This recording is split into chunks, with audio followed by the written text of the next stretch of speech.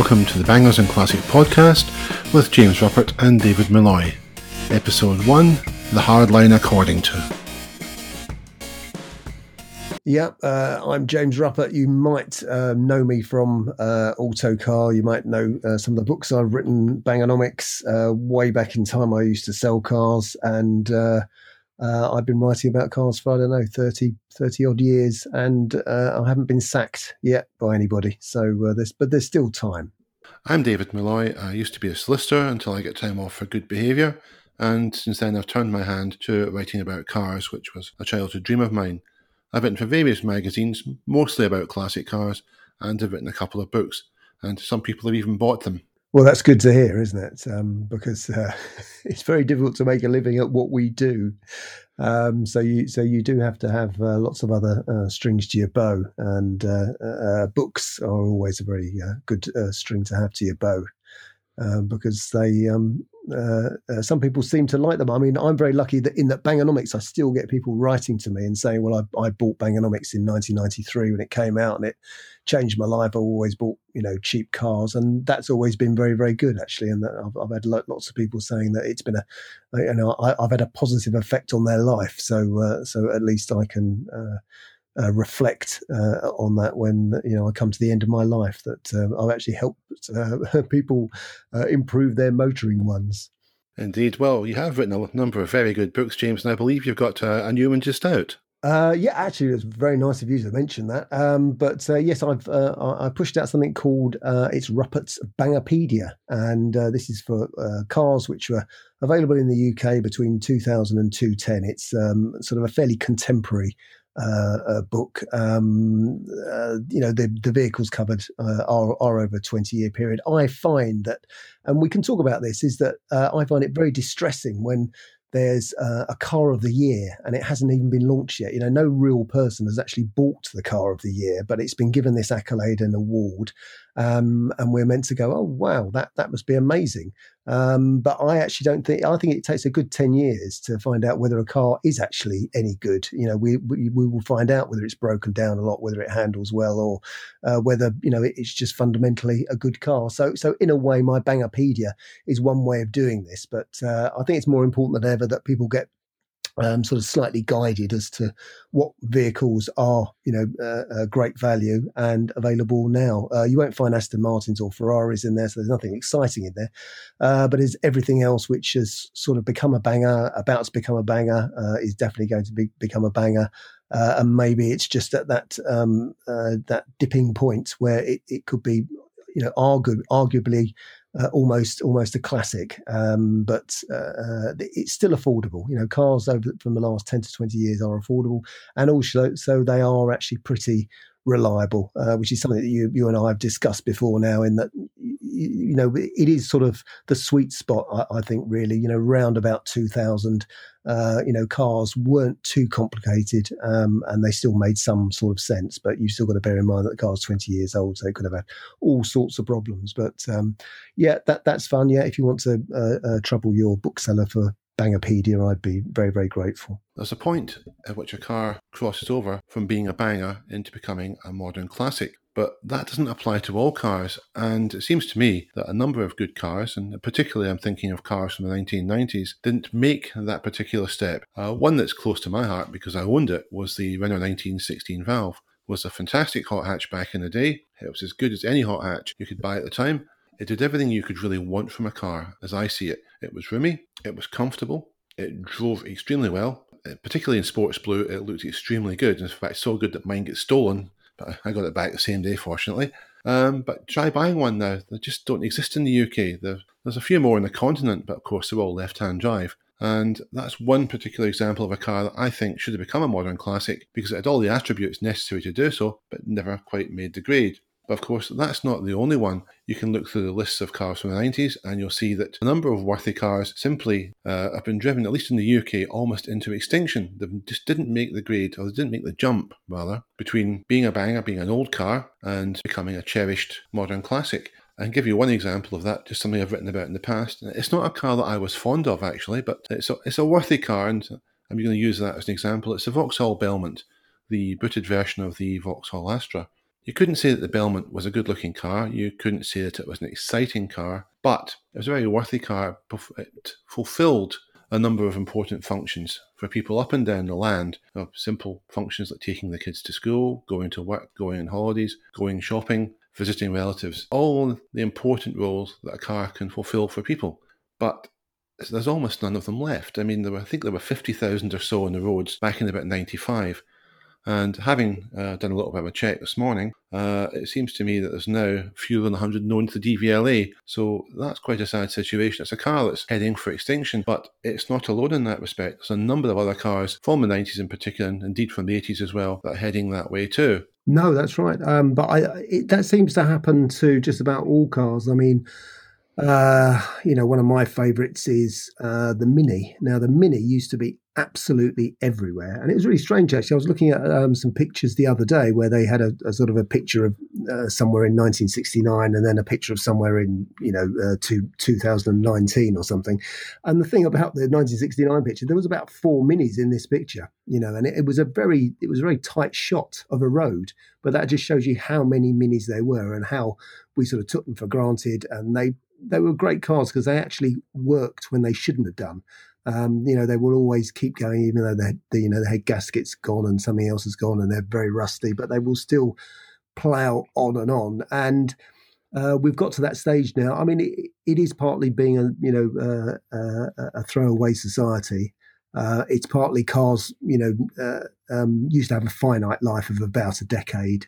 But I think certainly when it comes to the 90s, and you make a very good point about that, is that I don't think cars were cherished in the same way, and a lot of cars ended up going to the scrapper, even though they were actually perfectly serviceable. I think a lot of people would rather have just bought a brand new car. Finance was very easy to get, and I think a lot of people wanted to show off to their neighbours, and it probably became not very fashionable to drive older cars, even though I've tried to reverse that trend, and I like to think I've contributed to several cars surviving. But I think overall, the vast majority of people who motoring isn't one of their passions, it's just something that they have to do, they would much rather drive the latest thing. And a Renault 19, unfortunately, just wasn't sexy enough to survive. And in fact, a lot of cars from that era, even though they were very, very good, and actually probably were quite sexy at the time, still struggle because people, as I say, would rather move on to other things. People don't have the space to store cars, and I think that's one reason why we just don't see so many cars around now. One thing we should perhaps consider when we're looking at modern classics and what you might call emerging classics is the 2009 scrappage scheme. If you'll recall, that was a scheme that enabled owners to trade in cars with a current or I think a very recent MOT in order to get £2,000 or so off the cost of a new car. The idea, of course, was to boost the sales of new cars and no doubt to get rid of what were perceived to be environmentally unfriendly cars. Now, if you actually look at the list of cars that were scrapped, and you can view this online, the government, in response to an FOI, published a list. If you type in UK Car Scrappage Scheme 2009 into Google, that should take you to it. If you work your way through the list, you'll see that it's not just bangers that were being scrapped. You've got cars that were genuinely interesting and, quite frankly, some very rare cars as well. The list includes such things as the Corrado VR6, which is a very desirable car both then. There's some Lotuses on it, there's a TVR S, and I think some Porsche 928s, and indeed some other interesting cars too. The same fact remains true for every car scrapped on it. Those cars either had a current or very recent MOT, so they weren't cars that had been sitting in somebody's driveway on a pile of bricks for several years. These were cars that had been in use. They could have continued perhaps to have been in use, perhaps could have been repaired or restored, or at the very least have been a good source of spare parts to keep other cars on the road. But once they were traded in under the scrappage scheme, that was it. They were gone, they were out of circulation, and basically you have to consider that all it was really achieved was to get rid of some interesting cars so that people could get £2,000 off, let's be honest, for the most part, boxes on wheels. It's a very, very sad situation, and we can only hope that the experiment, if we can call it that, won't be repeated in the future, though I have to say I very much have my doubts about that. No, that's right. I mean, that list is actually. I mean, if you like cars, I mean, I don't think you can get through, like the first row of cars they have there without breaking down into tears, really. Because I mean, there was certainly an Integrale there, which definitely went. And I had a picture which was sent to me by somebody on who was actually in charge of stacking all the cars up, and it was actually a BMW Coupe from 1972, which would be an E3. It was a very ill thought out and not a very clever scheme, because I can't see an upside ever to a scrappage scheme. You're listening to the Bangers and Classics podcast with James Robert and David Malloy. We are talking about the UK government scrappage scheme that operated in 2009 and 2010. The government's position obviously was they wanted to get rid of older cars which they thought were higher or heavier polluters. And in some respects that, of course, is true. But I wonder if they gave sufficient consideration to the environmental impact of building new cars. The first thing is that clearly when it's a new car, you have to ingather, you have to either harvest or manufacture the components. You have to ship the components, often by air, which isn't particularly environmentally friendly, to the place where the car is assembled. You then have to assemble the car. That obviously carries with it an environmental impact. Then you have to distribute the car. Now, the impact of this can be significant, particularly if the car is coming a distance. Cars that come a long distance are sent by sea. They're not obviously sent by air for reasons of economy. The ships used to transport vehicles from the place of manufacture to their marketplaces are large, both in terms of size and in terms of environmental footprint. And of course, there's a further environmental impact when the cars are then moved from the distribution centre, the distribution point in each marketplace, to the individual sales points. I think it's true, therefore, to say that every car has already had a significant environmental impact before its first owner ever takes the first drive in it. And of course, the story doesn't end there. When a car comes to the end of its life, the components of it have to be disposed of. Some will be recycled, which carries an environmental impact, and others will have to be disposed of by other means, either by landfill or otherwise, which will often carry, or usually carry in fact, a more significant environmental penalty. In taking that all together, I think you can argue that the environmental case for replacing an old car, which perhaps isn't used very much, by a new one, which is going to be used much more frequently, isn't necessarily black and white. Absolutely, that's the beginning and the end of the argument, really. Running a classic or an older car is the most environmentally friendly thing that you can ever do. Never mind buying one of these newfangled cars. But strangely enough, actually, I've actually signed up to go and drive one of these newfangled cars in March. I don't know whether it's going to happen or not. It involves me going to Essex, and it involves me going to this huge place, which it's in Braintree, where it's a sort of a huge battery charging place or something.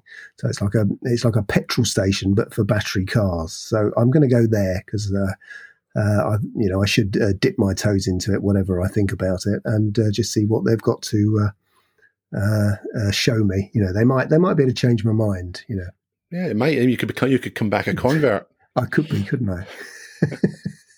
You might have to shoot me though. That's the only problem.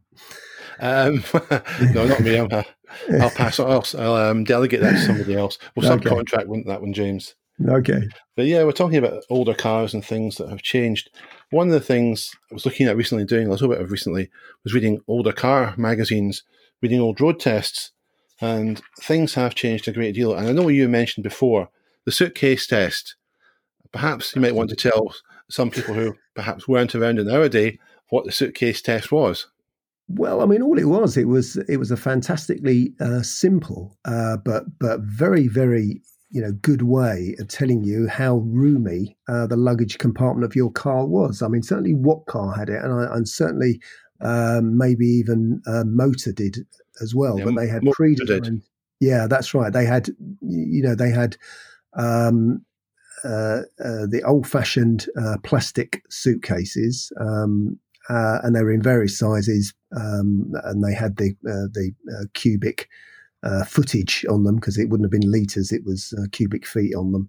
And sometimes they had boxes as well, but it was mainly suitcases because that was real world and understandable, and it was really how many they could get into the boot. So you had an instant, you could instantly know what you would get into your car. Obviously, as we know as older car owners, there is an infinite amount of stuff you can get into an old car, and that includes people as well. But this was actually useful stuff. If your dad was going to go and buy a car, that was pretty important because he wanted to know when he went on holiday whether he could pack everyone in. He also needed to know maybe for his job how roomy the car was. And it was a really basic thing because that was what people wanted to know. They weren't interested whether it would go round a corner at 90 miles an hour. That was of no interest to them at all. It really was the basic stuff. They wanted to know, was it comfortable? Could they get everyone in? And could they get all their bits and bobs in there? And it was very basic stuff. And in the early days of Top Gear, when Top Gear first started, and there was a program before that as well, which I cannot remember the name of. But yeah, they would concentrate on the basic stuff, which is actually what most people want to know when they're buying a car. So the suitcase test was very, very clever. I mean, what they used to do in Motor Magazine anyway was they would take one of the pictures that accompanied the road test would be of an open boot, and arranged in front of the boot would be all the suitcases and bags, and they'd be all from the same manufacturer that fitted into the boot. So that gave a customer a visual representation of what they could, or the would-be customer, a visual representation of what would fit into that boot, which was excellent because people don't really work in cubic meters or cubic litres or whatever. They work in terms of, can I get 3 suitcases and a couple of shopping bags in the boot? Could I get my fridge freezer in the boot if I bought one? Could I get a flat screen TV in it? Those are the things that matter. And they mattered then, and even in this day of home deliveries, obviously with the pandemic, but they still matter. And it's something that seems to have been lost. And I'm not quite sure why. I think it's people showing off, really, isn't it? I think a lot of people think that they're far more important than they really are, and that people will pay far more attention to what they say and what they write. And maybe they do think that they should be, working for Top Gear magazine or something, and they get rather wound up in it all. But as you say, yes, I mean, for 99% of the people who are going to buy cars, that they want to know the basic stuff. They do want to know, is it going to be economical? Is it going to be comfortable after a 2-hour drive? Because a lot of cars aren't. A lot of cars give you all sorts of jip. You have to stop halfway through and go for a walk to free yourself up, and that is actually quite important. And these sorts of things are completely lost. It's all about how the writer felt about the car. Again, something we've discussed in the past is about soft fill plastics. Nobody cares. They really do not care about that. They might care about whether there's somewhere to put their their bits and bobs. Is there stowage space for things? But they really don't care about the aesthetics very, very much. But they do care about the practicalities. And at the moment, we're going through a very strange sort of dashboard phase where it does look like an iPad, and that has to be left behind because having to program a car before you can drive it, rather than just in the old days you could, in our fantastic classic cars, where you can just hop in and you're familiarized within seconds and you know what things are.